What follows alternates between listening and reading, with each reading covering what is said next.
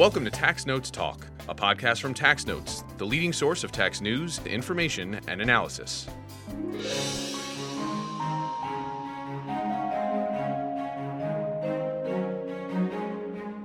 Happy holidays from Tax Notes. I'm David Stewart, Editor-in-Chief of Tax Notes Today International.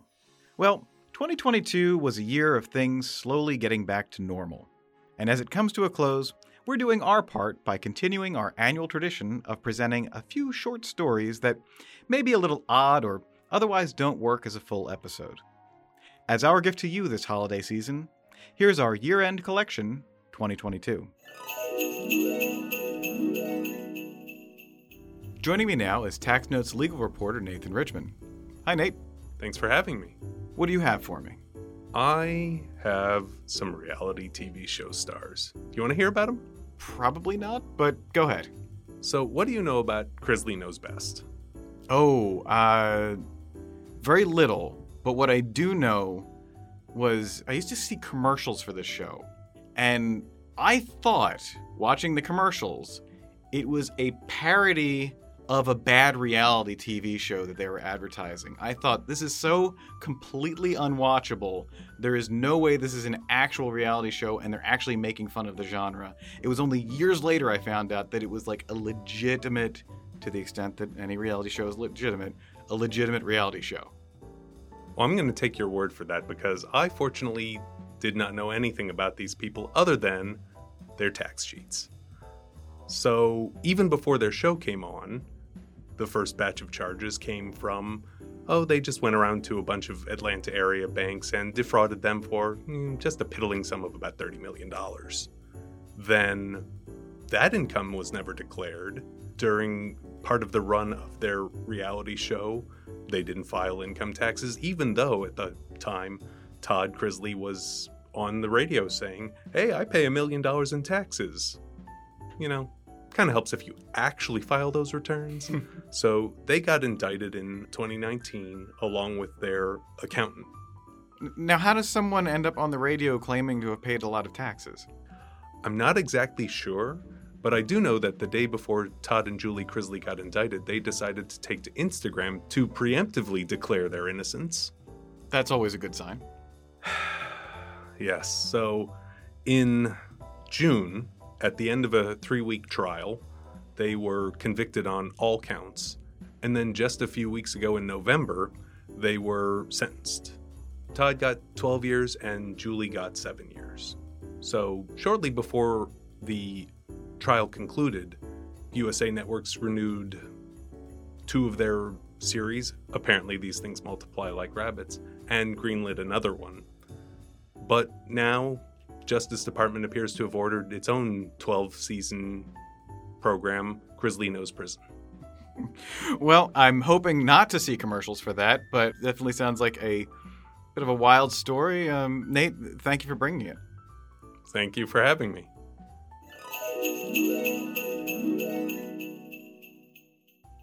Joining me now is Tax Notes reporter Emily Hollingsworth. Emily, welcome. Thank you. Glad to be here. So what do you have for me? I have a state that wants to get on the cryptocurrency bandwagon. All right. Well, tell me about it. Back in September, the Colorado Department of Revenue officially launched a portal that allows people to pay their state taxes using cryptocurrency. This program includes all state taxes, everything from individual income taxes to sales and use taxes, even marijuana taxes. In addition, the department is using this third-party vendor, the PayPal Cryptocurrencies Hub, which sort of converts the crypto payment into US dollars. I can't see how any of this could go wrong, but given that cryptocurrency hasn't been the most stable of investment vehicles lately, what are they going to do about fluctuations? See, that's a good question, and I spoke with the Department of Revenue spokesperson, Dan Carr, and he said that they're addressing that concern by using this vendor, PayPal Cryptocurrencies Hub. Basically, that vendor converts the value of cryptocurrency into US dollars and will also assume liabilities So that's a way that the Department of Revenue is addressing some of those concerns. So is Colorado alone in this? Interestingly enough, Colorado isn't the first state to have started a option like this. Ohio back in 2018 allowed businesses to pay taxes via cryptocurrency. However, in 2019, the state treasurer ended up rescinding the program because the system that they were using, it had to do with some sort of contract that they had where the contract should have been awarded through a competitive bidding process. And that was found after an internal review. And from what I understand, that program hasn't been reinstated in Ohio since. All right, well, the blockchain, what can't it do? Emily, thank you for being here. Thank you. Support for this podcast is provided by SafeSend. The lack of qualified candidates continues to cause issues in the profession, but progressive firms are empowering admin with tax automation software to do the heavy lifting. The SafeSend suite will save your admin staff hours on assembly, delivery, and e-signing of tax packages, saving money and making staff happier. And your staff deserve the sweet life this coming busy season. Schedule a demo to experience this workflow automation solution for yourself at safesend.com. That's safesend.com. Joining me now is Tax Notes legal reporter Chiara Stracco. Chiara, welcome back to the podcast. Thanks for having me on the podcast, Dave. So what do you have for me? So I have a case about s'mores and tax. So what a perfect time to be discussing this case. When I think of s'mores and sweets, the holiday season definitely comes to mind.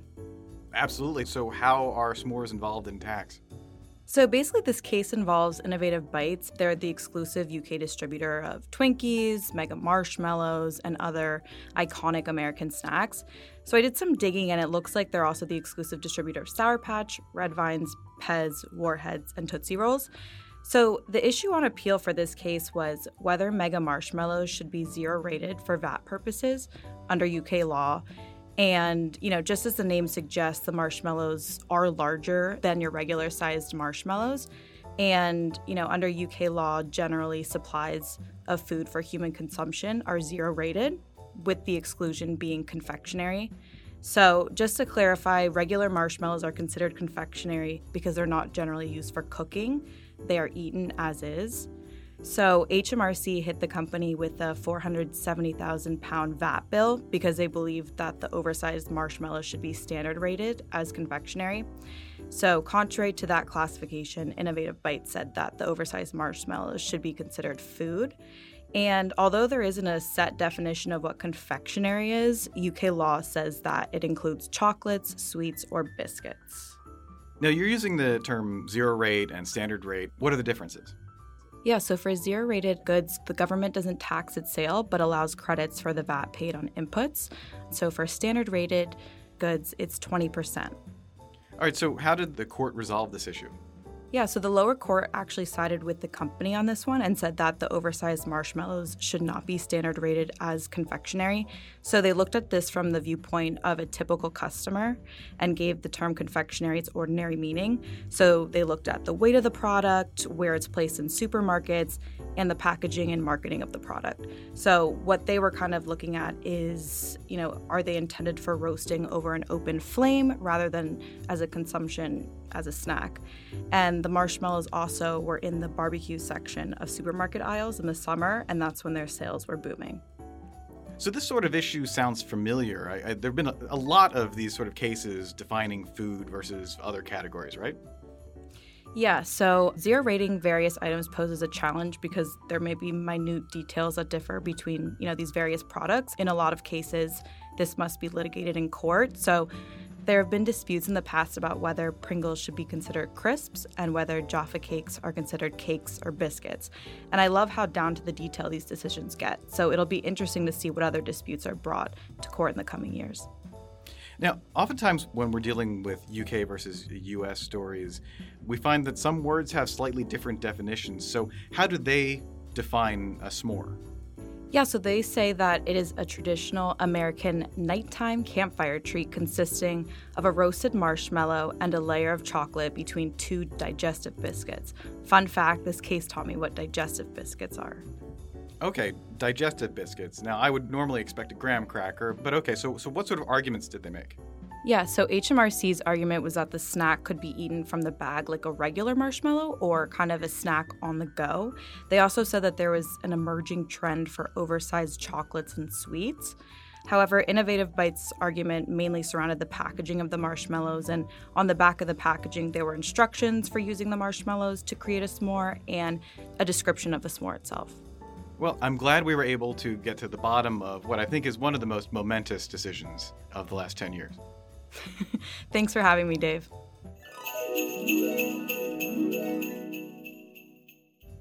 Joining me now is Tax Notes legal reporter Alex Peter. Alex, welcome to the podcast. Thank you, David. Thanks for having me. What do you have for me? I have something about taxation of Christmas trees. Well, that seems like it's very seasonally appropriate. Tell me about it. Yeah, that's a judgment on real estate transfer tax and a land deal with Christmas trees on it, and whether this is potentially fully subject to that real estate transfer tax. All right, so where are these Christmas trees? The Christmas trees are in the northern part of Germany on a piece of land that the plaintiff bought for 350,000 euros. And the trees are worth around 90,000 euros. And the local tax office said, well, the trees cannot be excluded from the real estate transfer tax base, and assessed a whopping 22,000 euros, 6.5% on it. That's a lot of money for Christmas trees. That's a lot of money. And therefore the plaintiff said, I bought basically only the dirt. Only the dirt can be subject to that real estate transfer tax and not the fir trees on it, because the trees will be removed and will serve as Christmas trees in people's homes, and therefore are not permanent part of the land and not subject to that tax. All right, so this went to court, and how did the court resolve this issue? Yeah, this is actually the second instance, so it's the highest tax court of Germany who confirmed here the lower tax court's decision. And the real estate transfer tax is closely tied to civil law, and the court said the trees are not subject to that transfer tax because they're not a permanent part of the land, right? So if there, for example, if there were a car happened to be on a property, that is also not a permanent part of the land and would not transfer with the land, and therefore also not subject to real estate transfer tax. And that also applies to these Christmas trees, the court said. All right, well, that is a very merry outcome of this case. Are there any other implications from this decision? Yeah, the court went into a lot of detail how also civil courts treat property, and the court, for example, recapitulated what is a land in the civil legal sense. It is a spatially delimited part of the Earth's surface that is entered into the inventory of a land register page under a special number, regardless of the type of use. That seems very precise. Yes, very, very, with German precision, defined what real property is. And then the court said, well, does it matter that these trees become an integral part of the property? The court said, yes, standing trees, seeds become an integral part, but the question is, what is the intent? Even if they're an integral part of the properties, we want to celebrate Christmas, and for that purpose, these trees need to be cut. And therefore, they are only there for a temporary period of time and not permanently.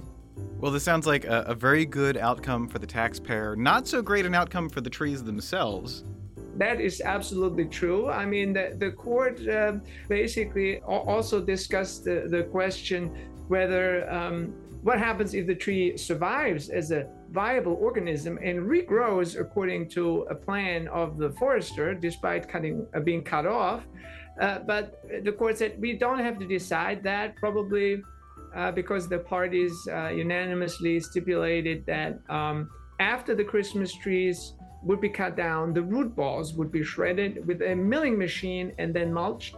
So certainly the trees will not survive, that's for sure. Well, all right. Well, Alex, thank you for bringing this to me, and let's all hope that we all get a $22,000 gift this Christmas. That's right. Thank you.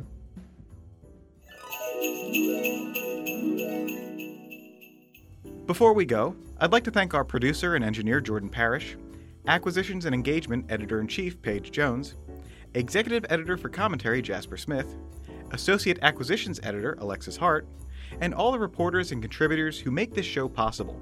And thank you to all the listeners out there. We couldn't do any of this without your continued support. Happy holidays, and we wish you a happy and healthy new year.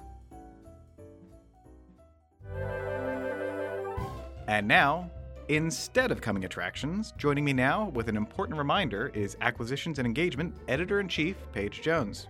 Paige, what do you have for us? Thanks, Dave. Just a quick reminder to our listeners that the submission period for the Tax Notes Student Writing Competition is now open. Each year, we recognize superior student writing on unsettled questions in tax law or policy. Eligible students must be enrolled in an accredited undergraduate or graduate program during the academic year. Visit taxnotes.com/students for more details.